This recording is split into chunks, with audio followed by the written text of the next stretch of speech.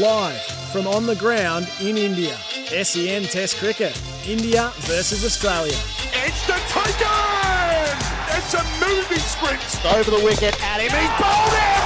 Down towards long on, and it'll clear the ropes. Trapped on the pad. They're up. He's out.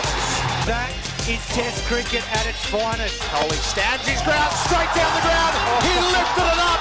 That is a shot of an emperor. For Tyre Power, your tyre experts. Live from India.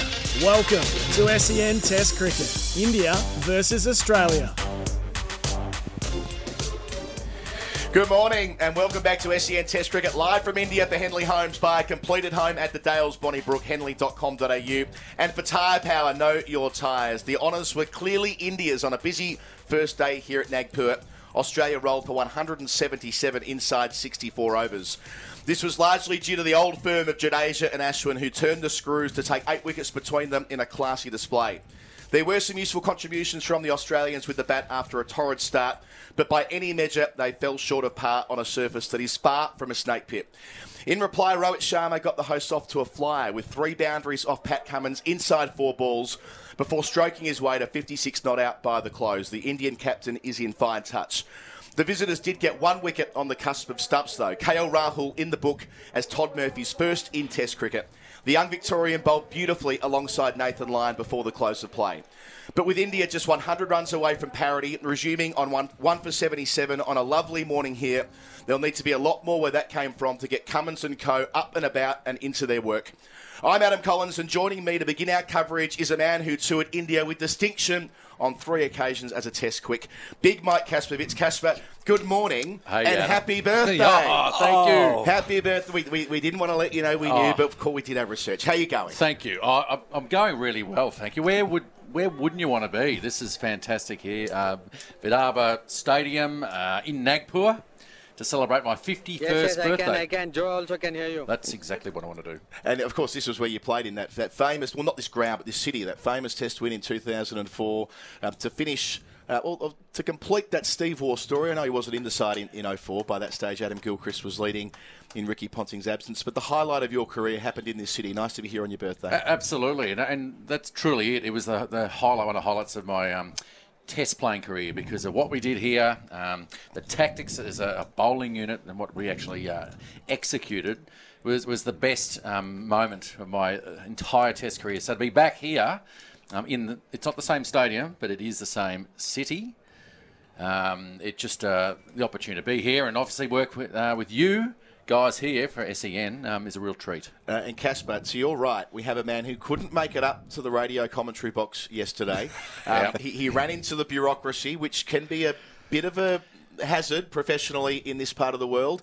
It's the Australian's chief cricket correspondent. It's not his birthday, but it's a familiar voice. Peter Lawler, g'day. Bureaucracy said no. Hello, Adam Collins. Happy birthday, Michael Kaspervich. Lovely to be back in India with you after all these years, because I was here in 2004 and watching that Test match, up there cheering. I pulled my shirt off. I had Michael Kaspervich written on my chest. Interesting that big you say... He's got a big chest, that's why. Oh, yeah. People always say that about Lawler. Yeah. So, like one of those guys who writes on the grain of rice had written it. Interesting that you say it's your favourite Test victory, because I sent JL a picture of the Pride Hotel the other night where you're staying. Yes. And he said, yeah, irony is, because he didn't quite like that hotel, this was the scene of his favourite victory in Test cricket too. So you share that. And I think a lot of you guys, it was an extraordinary win, and it'll be an extraordinary win if the Australians get there from where they're situated at the moment. Ravi Shastri said last night that he thought that 200 was par.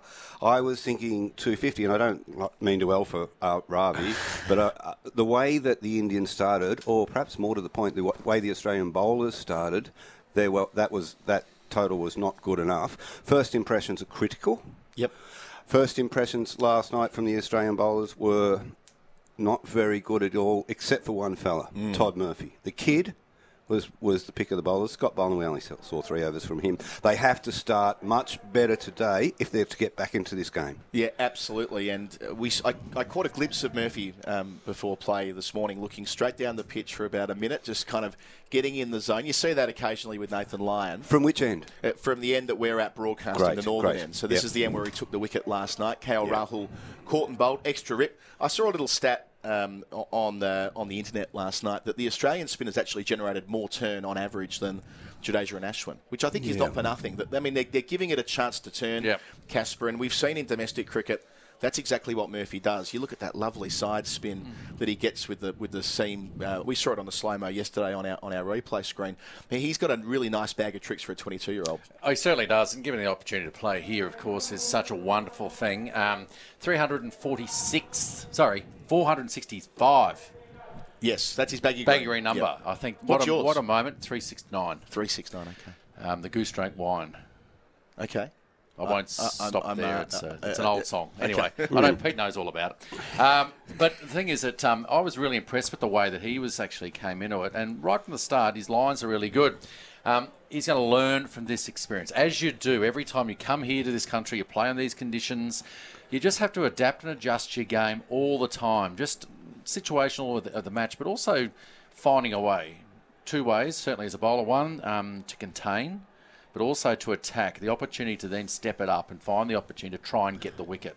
That's what we want to see from the Australians today. What we often see, and what does confound me about bowlers, is they make it more difficult than it sometimes should be. But after a break, like an innings break or a lunch break, a tea break, they go back, they reassess what they're doing. So what do they need to do? What do they need to do that they weren't doing last night, apart from bowl better?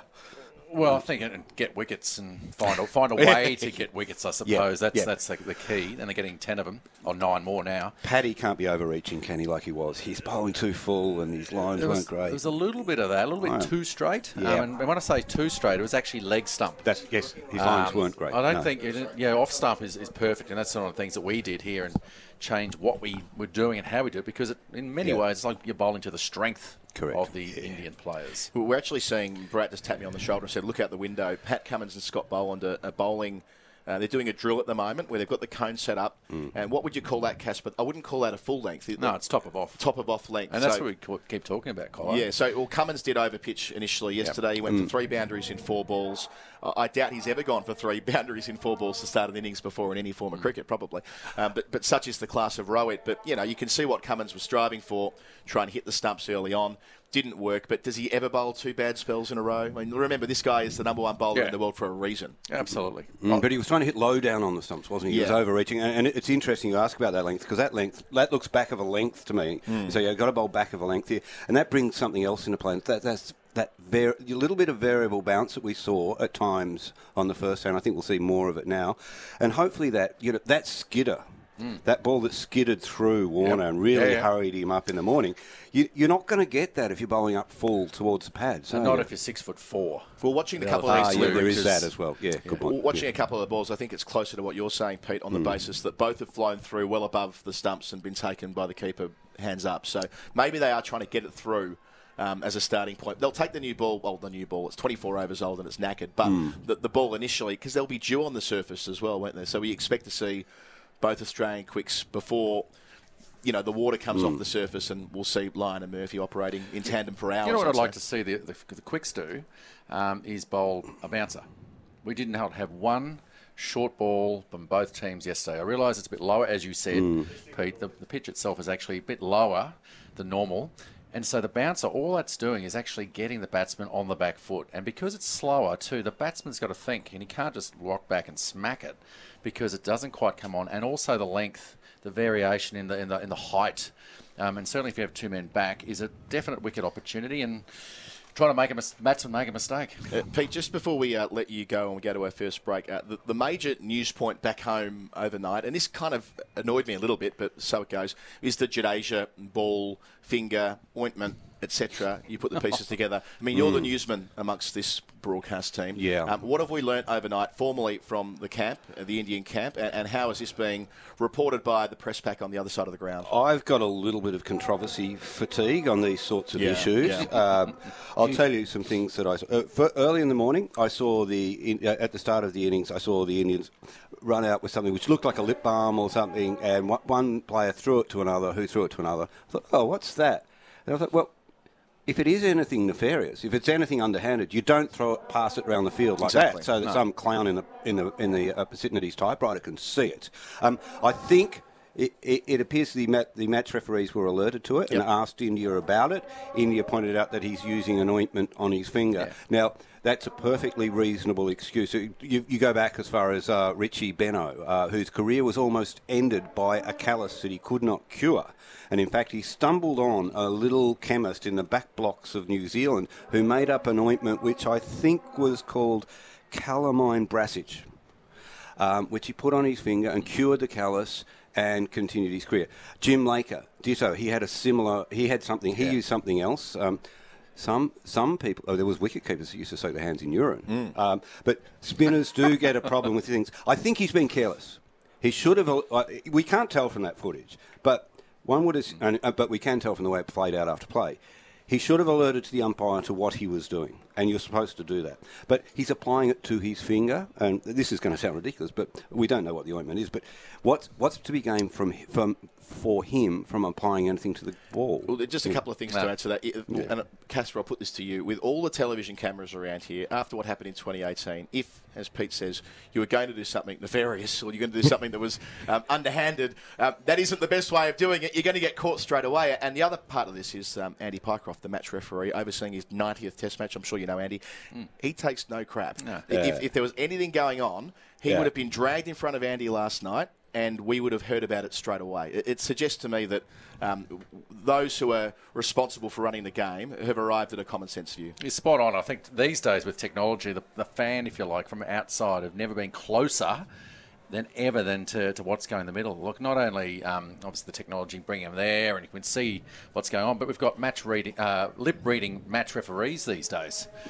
They can even pick out what you've said and all that sort of stuff. So I think that's what's really important.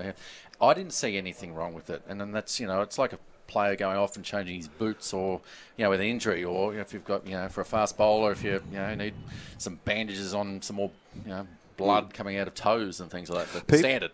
People who are more cynical than us are suggesting that it's not ointment to do with his finger at all, that it's some sort of grip for bowling off spin.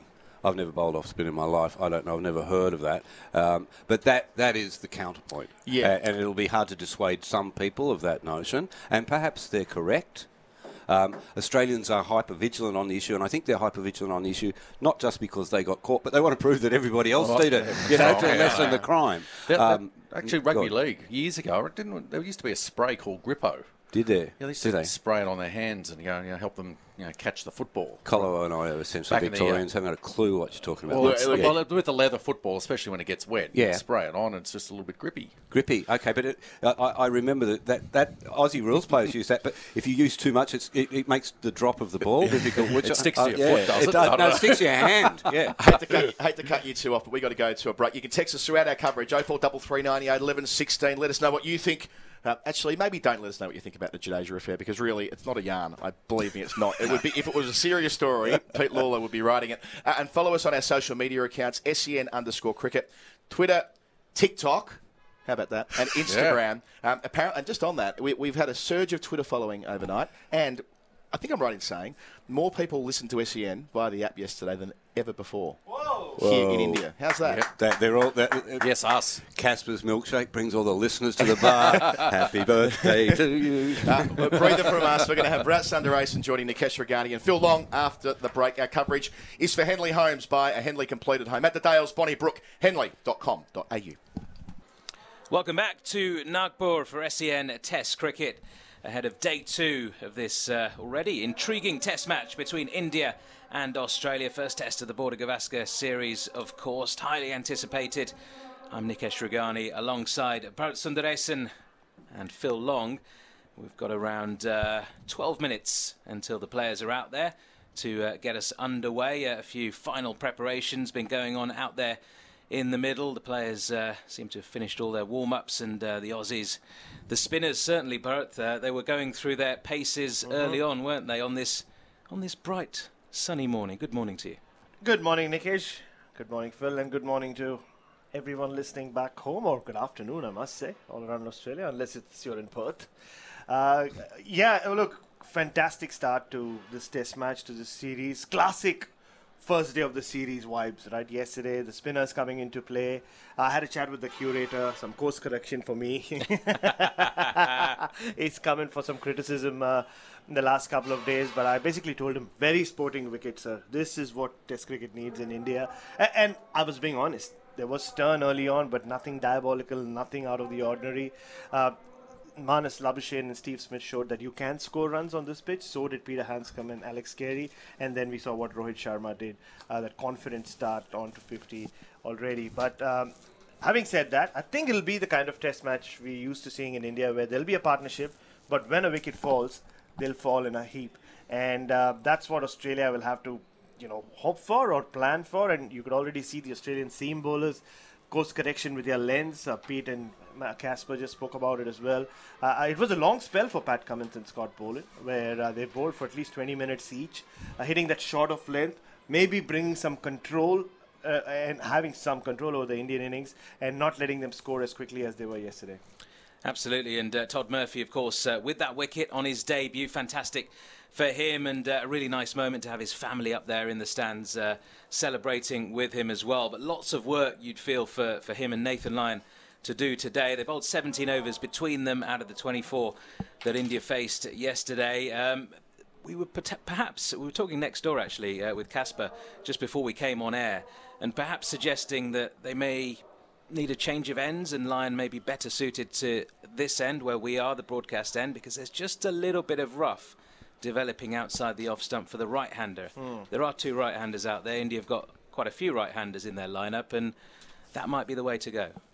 Yeah, but honestly, Todd Murphy, in my opinion, outbowled Nathan Lyon yesterday. Nathan Lyon was good, but Todd Murphy, just even in that first over, got Rohit Sharma to almost inside edge onto his stumps, got an outside edge while bowling around the wicket. So I have no qualms with Todd Murphy continuing from this end either, purely because of the control he's shown and the fact that he has the ability to hit those spots, and he bowls a very attacking line as well. Nathan Lyon's line is very different to what Todd Murphy has produced so far. He attacks that fourth stump, fifth stump line. So in my opinion, I think Todd Murphy is better suited to exploit those conditions on the other end. You're right, I was there checking out the pitch before the start of play, and there are a lot more rough spots on what's the southern end as compared to the northern end where we are.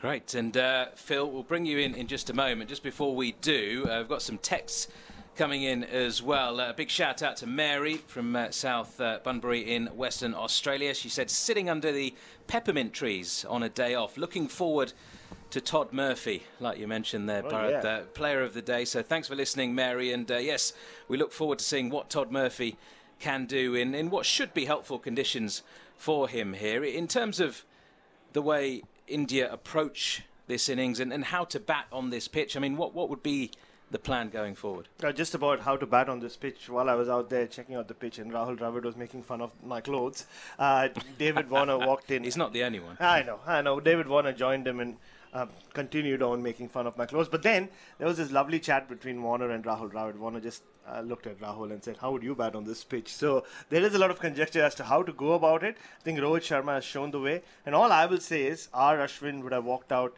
there as a night hawk or night watchman or whatever you want to call him. Not in his head. In his head, R. Ashwin has gone back to his opening days in junior cricket, and he will back himself at number 3 to bat like a number 3, and who knows, maybe make 100 later on. Why not? And Phil, you've got something to back this theory up, haven't you? R. Ashwin, as we mentioned, he sees himself as a batsman, doesn't he? And we were slightly surprised when he wandered in at number 3. The night watchman, it's the first time he's ever batted in the top 5 for India in international cricket. 127 innings at Test level. It's the first time he's come in and batted in the top 5. And as we just mentioned there, we wouldn't be surprised if he got a big score, would we? And the reason for that is he's just been too good, or he's not been bad enough to walk in as a night watcher, and he's been good enough to bat at number 6 and number 7. Indeed. So we'll see how he and Rohit Sharma, the skipper, go. India 77 for 1 in reply to Australia's 177 all out. We'll have all the action for you in a few minutes' time.